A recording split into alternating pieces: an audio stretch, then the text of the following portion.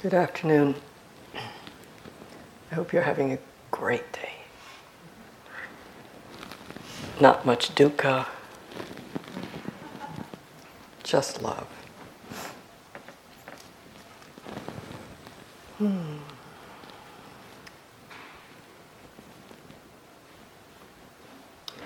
There are so many things that I want to teach about metta that if I were to do them all, we'd be here until Joseph does his talk tonight. So I think none of you would appreciate that very much, so I'm going to try to keep myself down to a low hum and hope it's not ho-hum.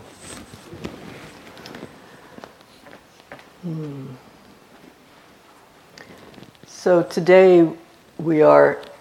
Can you hear me in the back? I'm not, okay, great. Today we are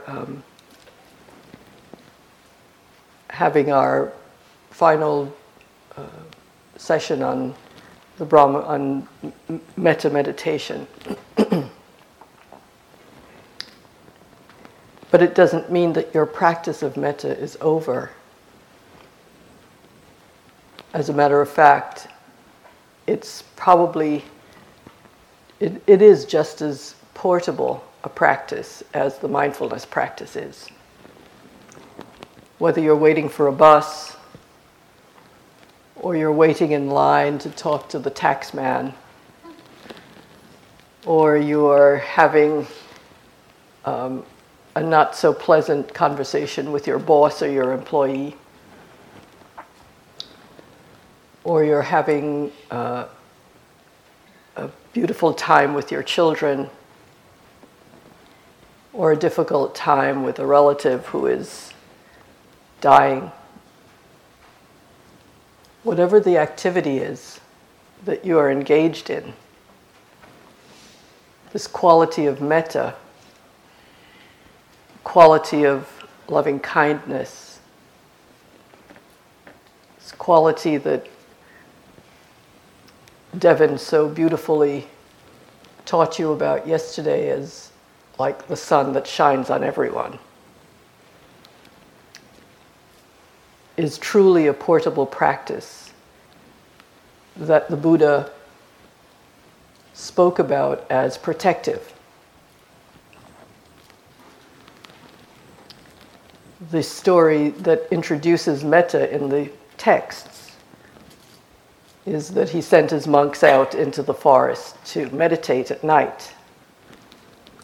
And in those days there was really a forest. Right, with wild animals, and it said in the text, spirits. And they got really scared, especially of the spirits in the forest, and they went running back to the Buddha and said, no, we can't meditate there, that's not good. And the Buddha sent them back with this practice of metta, not this practice that we're teaching you, but essentially a practice of metta in which one radiates goodness all over the world from one's heart. And he told them that that would be their constant companion, the antidote to fear. So this is a powerful practice with powerful roots that, again, as Devin so beautifully said yesterday, we may think, it's made up by a bunch of hippies, but actually it's a 2,600-year-old practice that has benefited many of us who are practitioners. I want to start by reading you a poem called Tomorrow's Child by Ruben Alves.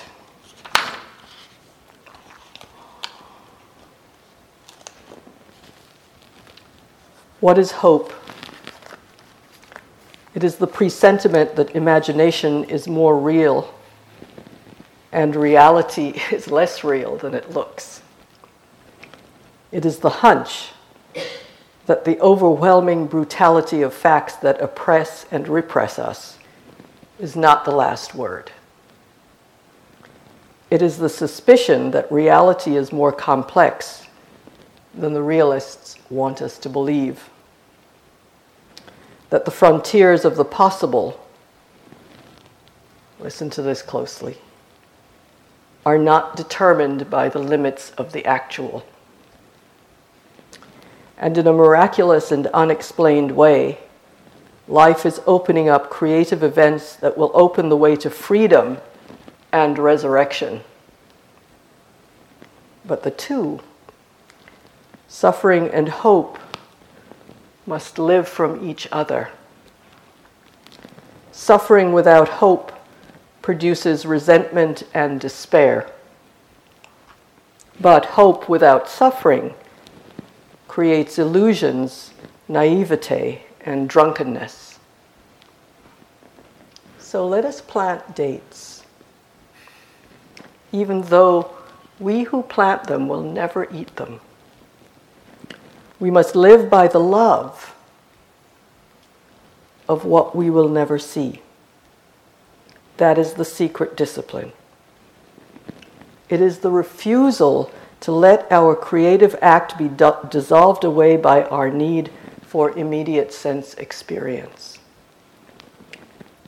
And it is a struggled commitment to the future of our grandchildren. Such disciplined hope is what has given prophets, revolutionaries, and saints the courage to die for the future they envisage. They make their own bodies the seed of their highest hopes.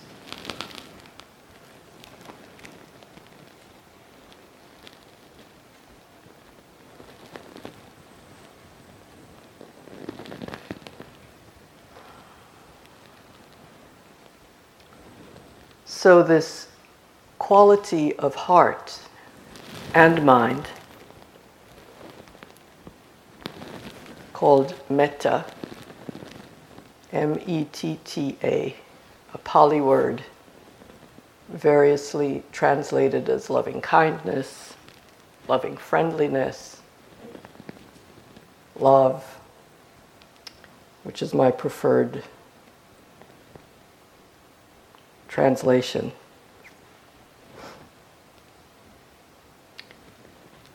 Is a quality, a practice of protection, self-protection.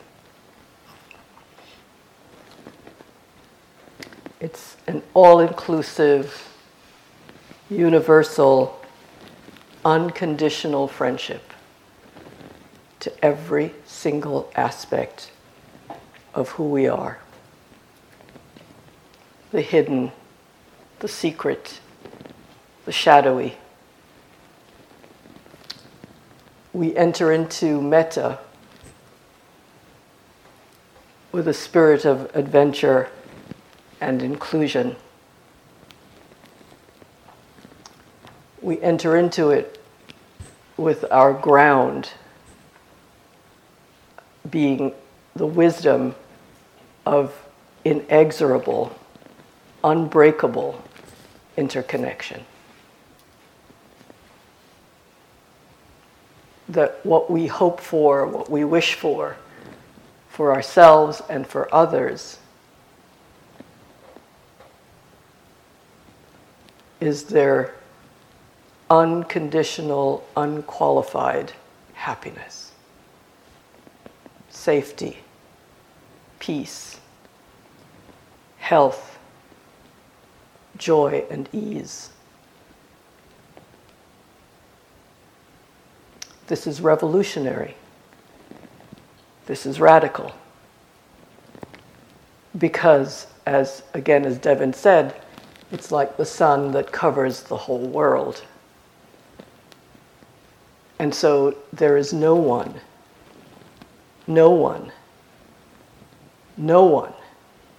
who is outside of the circle of our loving kindness or our love.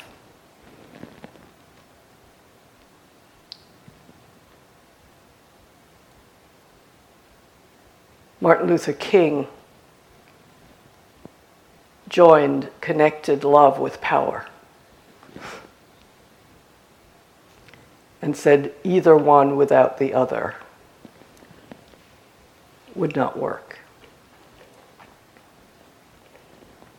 He said that love without power could be sentimental and anemic, and that power without love is reckless and abusive. So when we present our hearts in an open, unobstructed way to every single being that we encounter, without exception,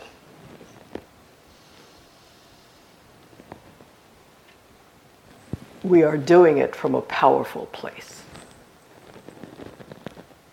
Many people say that they don't want to be kind and generous and loving because it makes them vulnerable.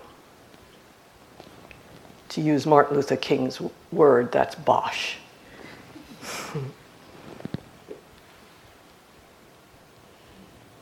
Because nobody asked you to disconnect your power, your love, from the power that is within. And equally, you are not asked to exercise your power without love.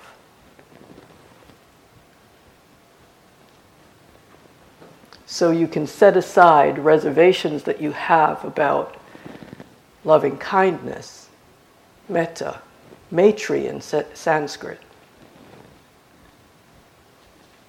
and enter into it with your open and full heart that knows that mindfulness meditation devoid of love will get you absolutely nowhere.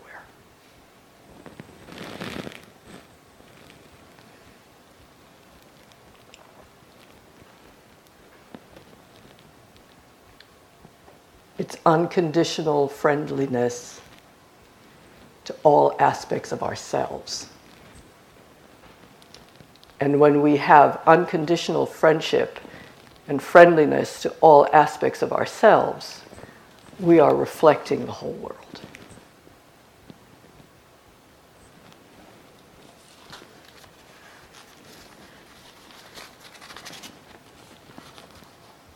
From Martin Luther King again. I love that man.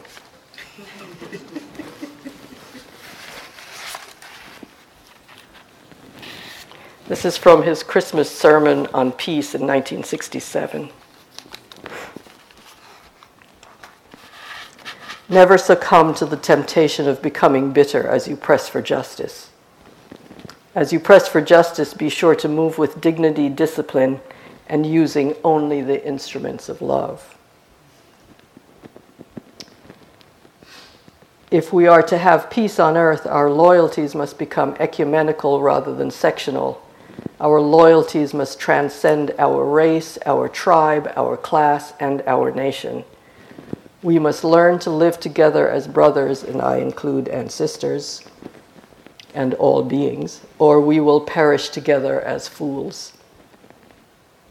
As nations and individuals, we are interdependent.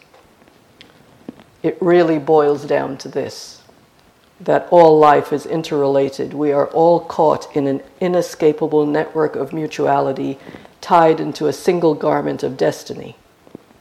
Whatever affects one directly affects all indirectly. We are made to live together because of the interrelated structure of reality. Did you ever stop to think that you can't leave your job in the morning without being dependent on most of the world? You get up in the morning and go to the bathroom, you reach for the sponge and it's handed to you by a Pacific Islander. You reach for a bar of soap and that's given to you at the hands of a Frenchman. And you go into the kitchen to drink your coffee and that's poured into your cup by a South American. And maybe you want tea that's poured into your cup by a Chinese. Or maybe you're desirous of having cocoa and that's poured into your cup by a West African. You reach for your toast, and that is given to you at the hands of an English-speaking farmer, not to mention the baker. And before you finish eating breakfast in the morning, you've depended on more than half the world. That's the way our universe is structured, and that is its interrelated quality. And we aren't going to have peace on earth until we recognize the basic fact of the interrelated structure of all reality.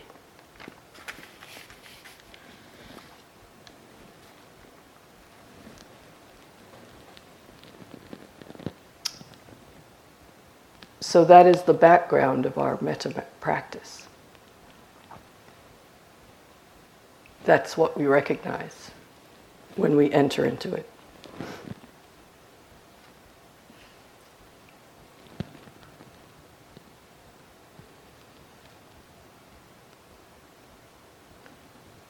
And today we're going to practice with the difficult person.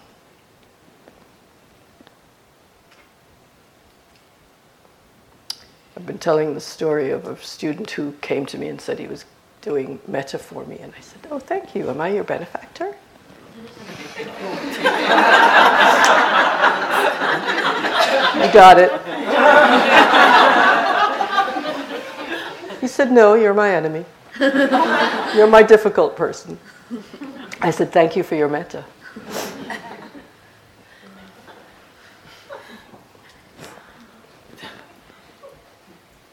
It was good. I liked that.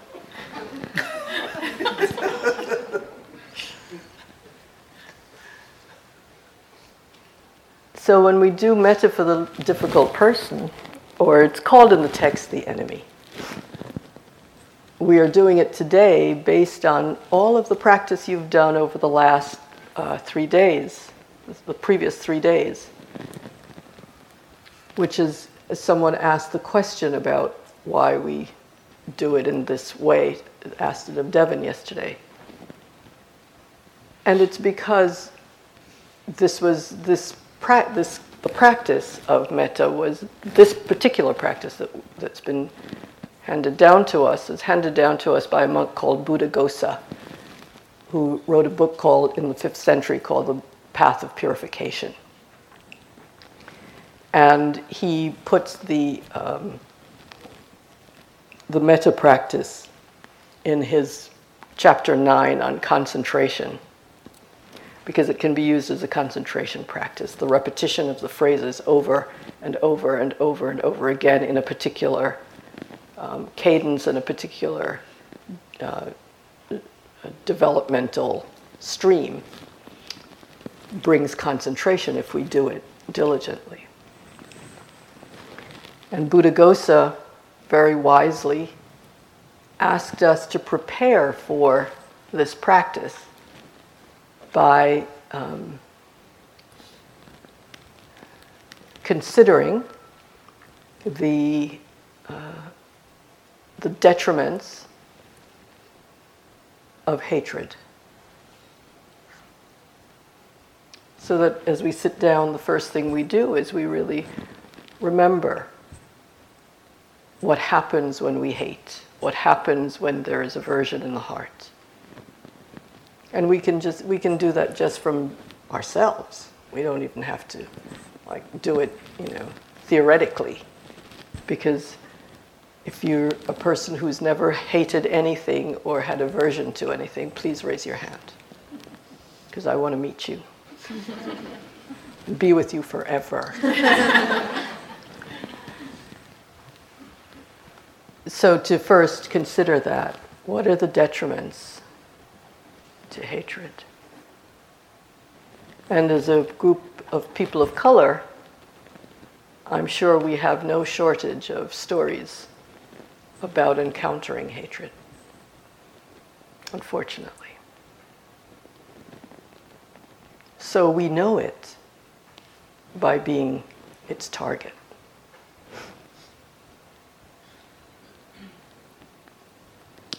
And then he says, now, consider the benefits of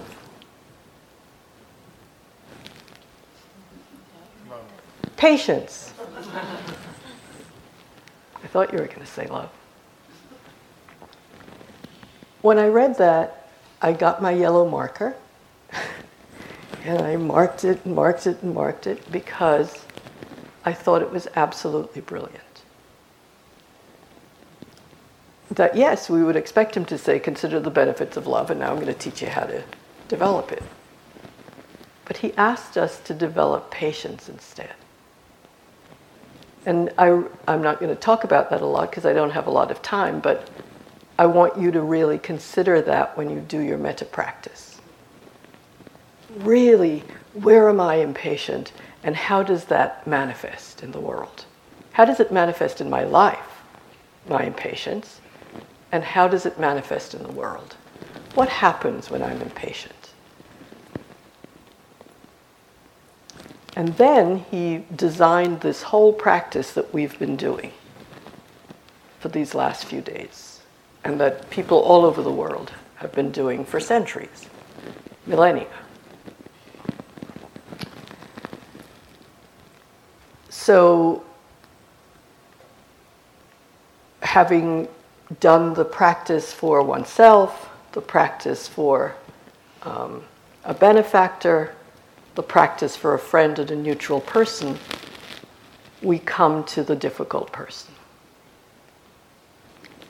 And the difficult person should not be your worst enemy that you start with. Because again, it's a developmental practice, so we are conditioning the heart as we go along. First of all, we're conditioning it in this external way towards people with whom we relate. But we are also, as we are doing that, we are conditioning it, we're conditioning our hearts to all of the places in ourselves that are very much a benefactor, a friend, a neutral person, and a difficult person. So we could actually just direct metta to ourselves, because we have all of those aspects in our own relationship with ourselves. So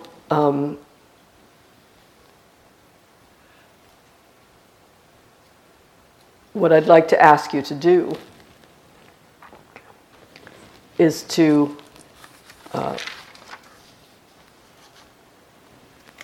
think about for a moment. And there's just one more thing I want to say before we do it. You may not have realized that all this time when you've been saying, may you be happy, may you be at peace, may you be safe, etc., that you've been using the hortatory subjunctive, which is like the tense of voice that we use to say happy birthday, have a happy birthday. So we are wishing and at the same time commanding, have a happy birthday. Right? Be well. May you be well. It is my deepest wish that you be well and happy and safe. And the safety is what is our first need, isn't it? Survival. We want to survive, so we wish for safety. And the wish for a healthy body is like a wish for healing.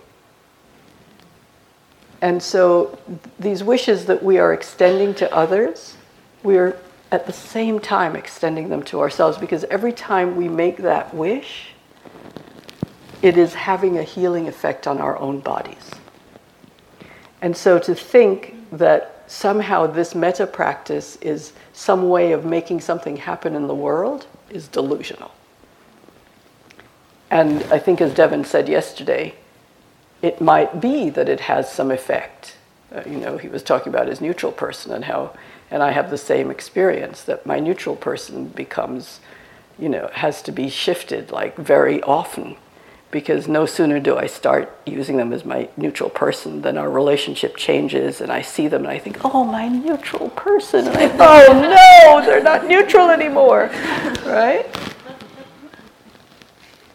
so we realize that this interconnectedness actually manifests in the metta practice, and that as we are wishing it for some person who we think is external to us, that wish is redounding to ourselves, our minds, our hearts, our bodies. So we allow this enhanced sense of relative happiness to invade the brain as we wish it for someone else.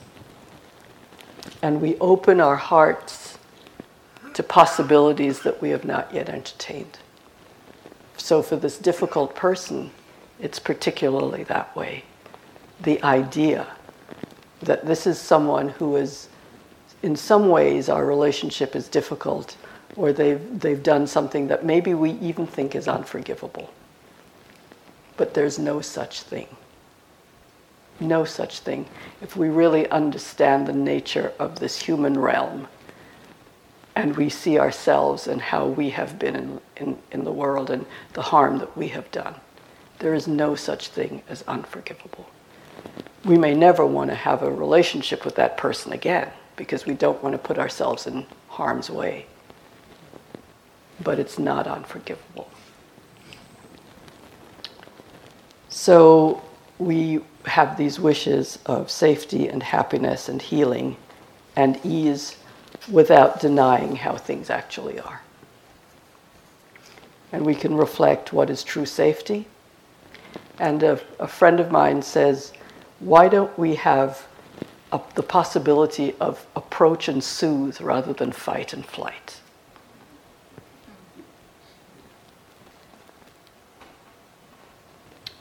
We can see our resistance, we can see our separation, we can see all of those inner enemies that we have. Because that's what causes the most trouble. It's not the external difficult people. It's our inner enemies. And so we are addressing our metta to those inner enemies in the same way when we address it outwardly. So let's do some practice together.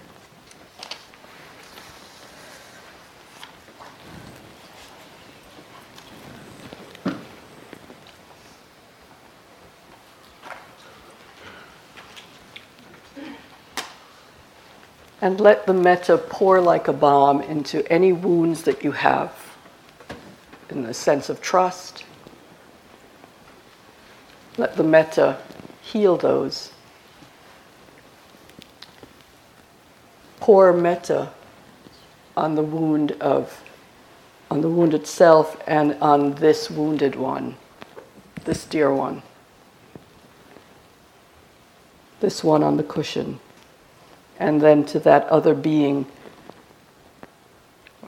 and onto the emotion or the separation or the trauma in oneself or in this other being. So picture this being. First, just allow the metta, just the rain or the sun of metta, however you want to imagine it, pouring down on you like a healing balm. All coming down your head and covering your entire body internally and externally.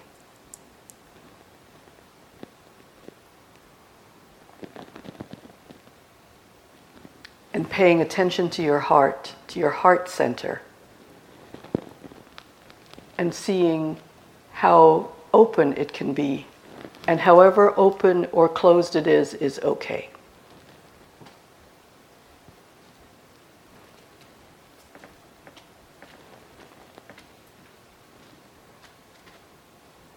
And affirm the healing capacity of your metta.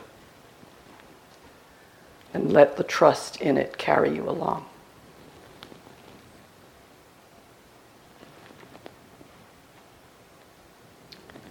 Our inner nature, when we open to it without judgment, reveals its beauty. And what we discover is the secret is love.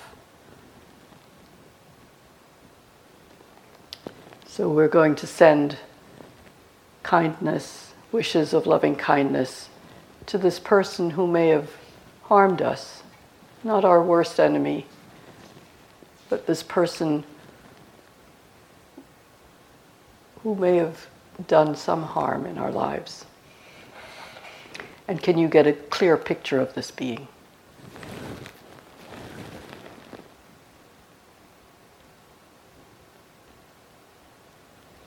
And recognizing your common humanity.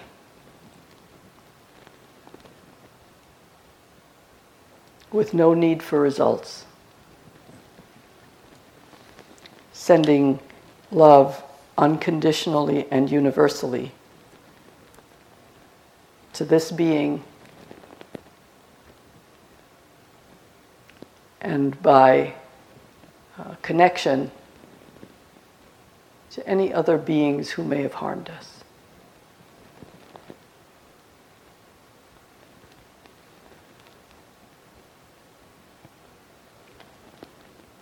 May you be safe, protected from all harm and danger.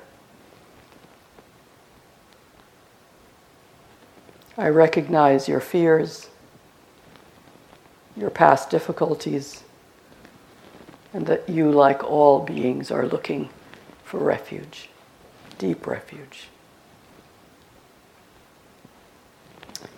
And I wish for your safety as the basis of a happy and easeful life.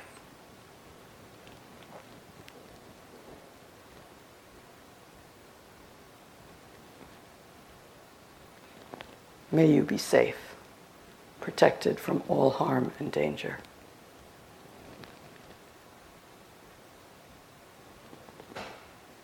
May you be happy and peaceful of heart.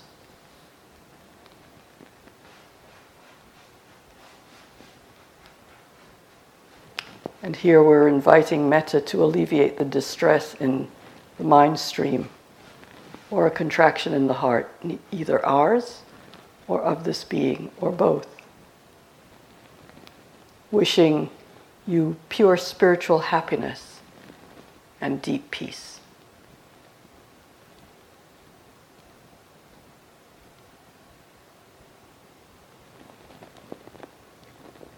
May you be healthy of body.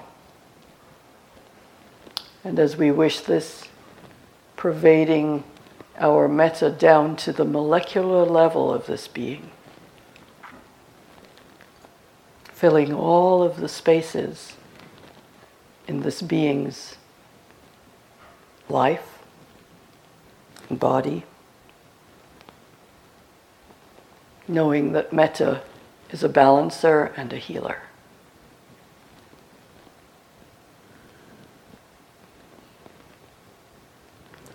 And may you live with ease, caring for yourself in the world gracefully and joyfully.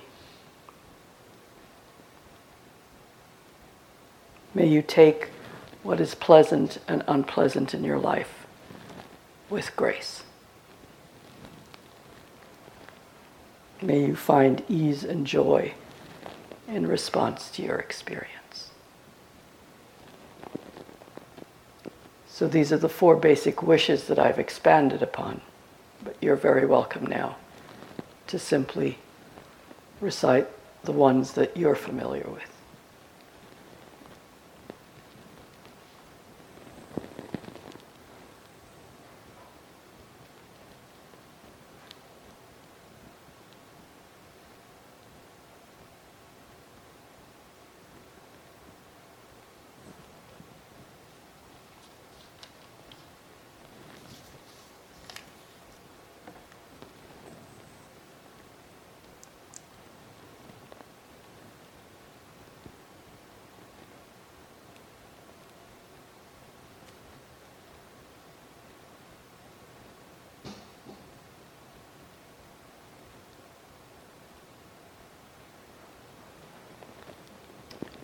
May all beings be safe from harm. May all beings be happy and peaceful. May all beings everywhere without exception be healthy and strong of body, mind, heart, and spirit. And may all beings know love.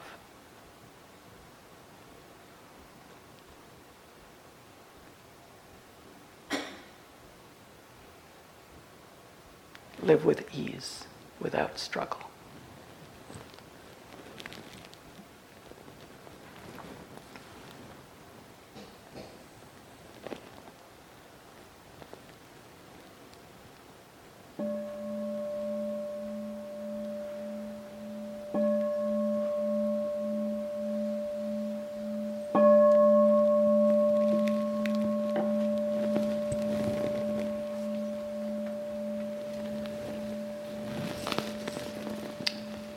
Before I ask for any questions that might be there, I just want to quote from Alice Walker: "We are indeed the world, only if we have reason to fear what is in our own hearts, need we fear for the planet.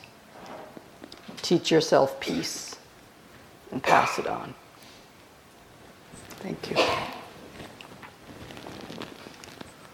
So are there questions? Gina.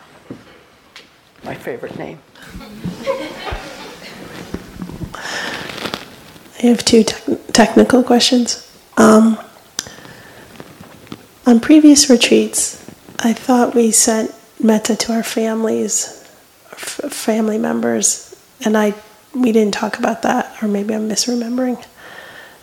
So that's one question. And the second question is, when I sat retreat last year with Trudy and Jack, one of them, I can't remember which one, would say, "May you too be safe.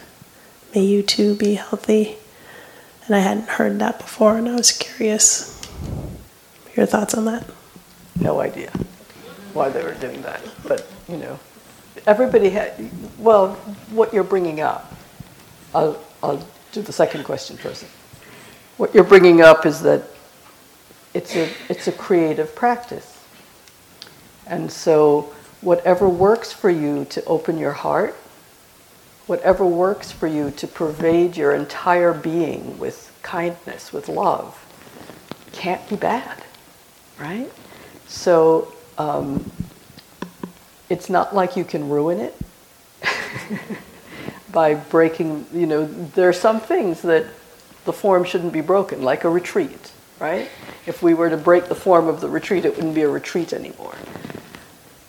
But metta practice is not the same kind of thing. It really can be as however you want it. I mean, I've taught many metta retreats where people will come and they'll say, the difficult person, I can't give them metta unless, I can somehow picture them tied to a chair, blindfolded, gagged, handcuffed to the chair, feet tied down. And we say, go for it. Whatever you need to do to feel safe so that you can open your heart and pervade your whole being with love is perfectly fine, as long as you are lovingly blindfolding them, lovingly gagging them, right? For your own safety rather than for their discomfort. Not a problem.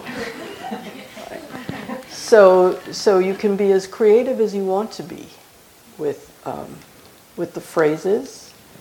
The only caveat is that if you're going to use it as a jhana practice, a concentration practice, then somebody asked yesterday about using it on people who had passed away, and I think Devin said, if you're using it as a jhana practice, then it's not a good idea, but you could do it if you're if you're using it as just because it has two benefits, the cultivation of the heart as well as the development of concentration, that if you're doing the cultivation of the heart and you're not quite so concerned with concentration, although I don't know why you wouldn't be, that you can vary the phrases, you can work with people who are you are intimately involved with. You can work with people who have passed away. So it depends on how you're using the practice. What was your first question? About family. Family. So same thing. So you can use family as spouses are in a little different category. Yeah, and what I normally do is, so my nephew is the youngest member of my family. So I kind of pick, his name is Miles, so I pick him to represent the whole family. But I just use him because he's easy. So you're using family as a category? Yeah.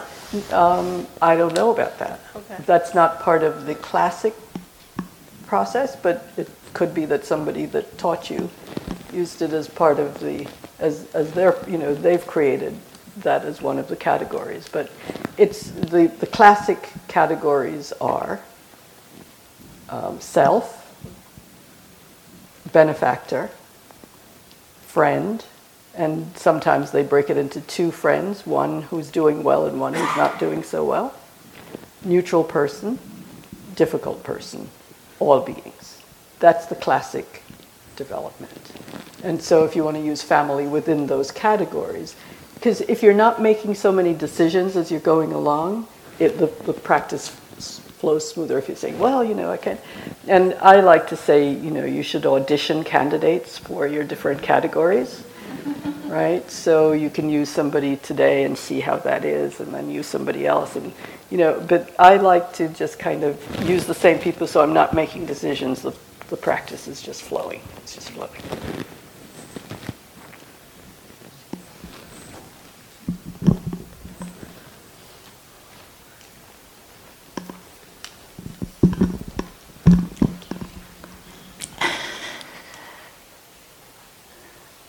That was really hard. And I may have picked the wrong person for my first difficult person. And at some point I felt as if I should pull back from that person. And then I had the thought that that's aversion. But I'm not sure how to take care of myself while sending metta with my heart fully open and feeling so harmed. So thank you for that question. So one thing that we didn't do because of our time constraints is forgiveness practice. And I actually prepared a whole thing for forgiveness practice and then realized that the time just wouldn't allow it, and I didn't want to open it up. And leave an open wound, right? Because forgiveness practice should really be done in a way all by itself, so that we are opening our hearts and understanding why we're opening our hearts and doing it again as incrementally as we need to. So sometimes we don't want to rip it open, we just want to create the smallest opening. And that's why we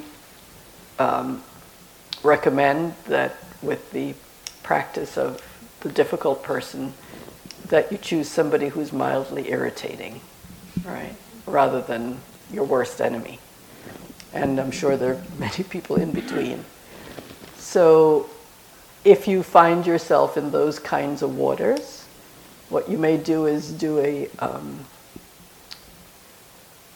mental bow to the person that you chose, and thank them for allowing you to do it, and back out of the room, and then go with someone else. Because it's not about your objects of metta, and I hate to call people objects, but you know what I mean. It really is about the development of your own heart. And so whatever works, the instruction I didn't give you is that you're supposed to take, and this is part of the classical instructions, take a comfortable posture when you do it. It doesn't mean you should lie down, because then you'll probably fall asleep, but that you should really take a comfortable posture. So everything about the way that the practice is designed to develop is gently, kindly, slowly over time, rather than trying to rush in and shift something that is difficult, So if somebody's your difficult person, they've probably harmed you in some way. Or at least you perceive it as harm, which is all that matters when you're doing this practice. And so, just an irritating person that you don't want to be around is good enough. And that's the other thing with the metta practice, is good enough is the standard, right? It doesn't have to be perfect. So, and maybe you notice that the hurt is much deeper than you thought, right? And that's a good thing, because then you can work with it. And you may want to look into the forgiveness practice, which can be really healing. And again, that's one that you tiptoe into. And you forgive as you can. And again, it's not about forgiving and forgetting, although it would be nice to be able to. But it's really about forgiving because you understand that holding resentment is poisonous to your own heart. Right? It's not about them. It's about us. It's about how we are in the world and what we want to carry. And there's enough injustice and violence and greed and war that, of course, needs to be addressed, and to not let that war and violence and greed and anger and hatred fill our own hearts. So that's what we're working on. That even as we do justice work or we address injustice, we are not taking that on as a mantle. So it's a lifetime's work, and I recommend it highly. I'm sorry we have to stop. So thank you so much for your practice, and it's time for walking. Oh, and Dara has a last group.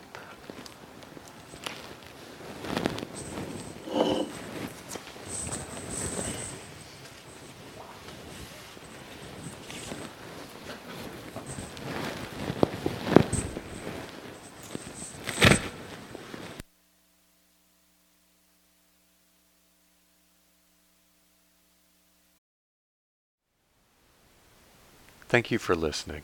To learn how you can support the teachers and Dharma Seed, please visit dharmaseed.org/donate.